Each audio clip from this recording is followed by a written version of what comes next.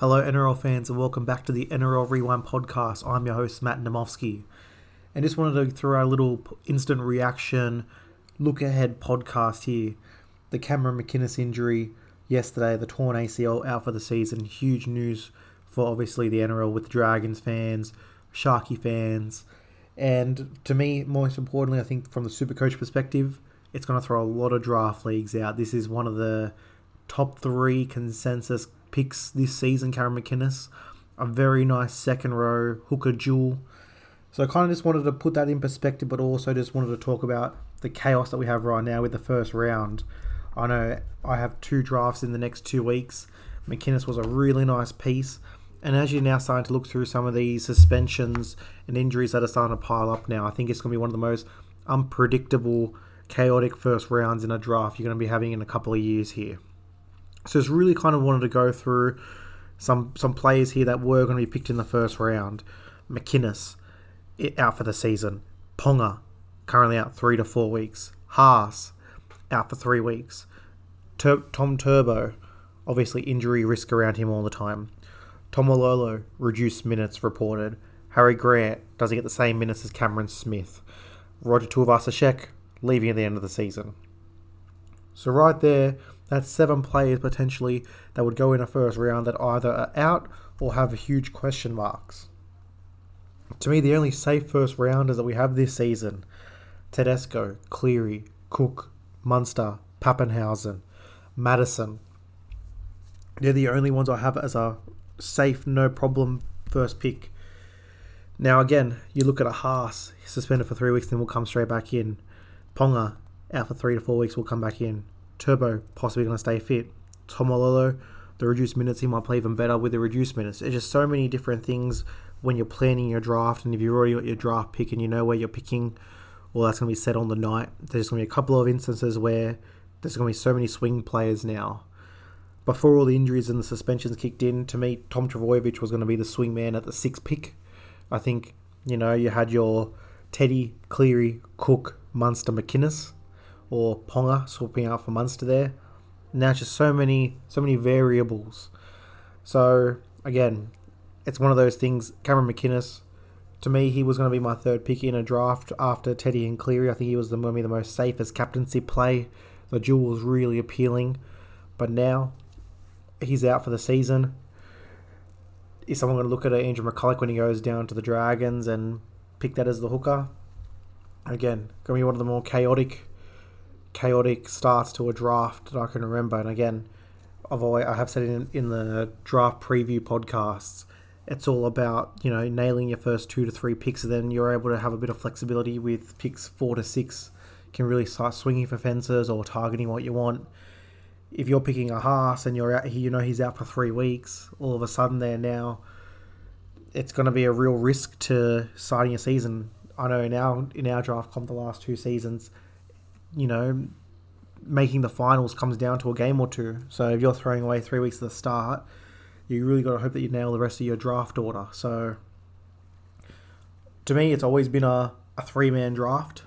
I think Teddy, Cleary, McInnes has been the easy, safest. You got to go with those players. Now it goes to a top 2. So whether someone who has picks 3 now to 6 has a decision to pick one of these guys that's either going to miss games. To me, Kalen Ponga now becomes very interesting. Does someone with a 3rd pick now go, you know what, 3 weeks of Ponga out and just hope for the best, and when he comes back he's going to average 80? Does someone want to pick Turbo and say the injury's behind him? Does someone think that Harry Grant is going to get the same respect as the Cameron Smith and play 80 minutes every week?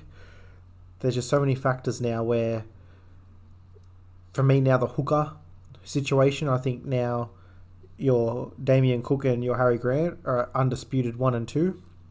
And I think the drop-off between the next one is going to be very big. So hooker now becomes very interesting because of the McInnes injury.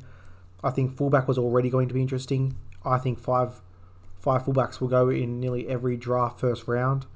I think now with Ponga potentially being out for 3 to 4 weeks and RTS leaving at the end of the season, I think there's going to be a lot of really interesting pieces with the fullback.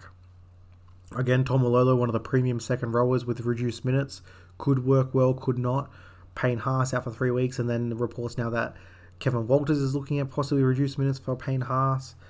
I think every position group now, besides centre and half in the halves, are now going to be impacted in some way due to injury or suspension. So as you're starting, in the next week or two, if you're planning for your draft, it's going to be very interesting now. You can obviously exclude Cameron McInnes altogether from your draft board. How you rate a 3-week suspension or injury is going to really play a part into how you decide to make your first pick.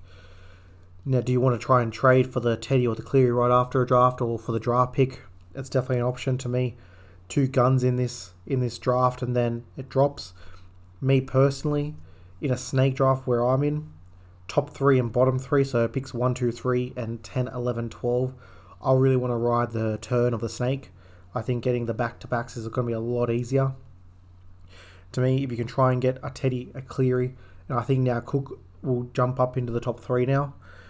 But then if you don't feel like there's any value after that, you could easily go down and you can try and steal a Cody Walker and a Ryan Madison with picks 12 and 13 or 11 and 14. You might be able to get a Munster and a Haas, or a Ponga and a DCE, depending on how the picks fall. So there's going to be a lot of options now. So kind of just wanted to, again, really sad for Cameron McInnes. Really a big fan of his game.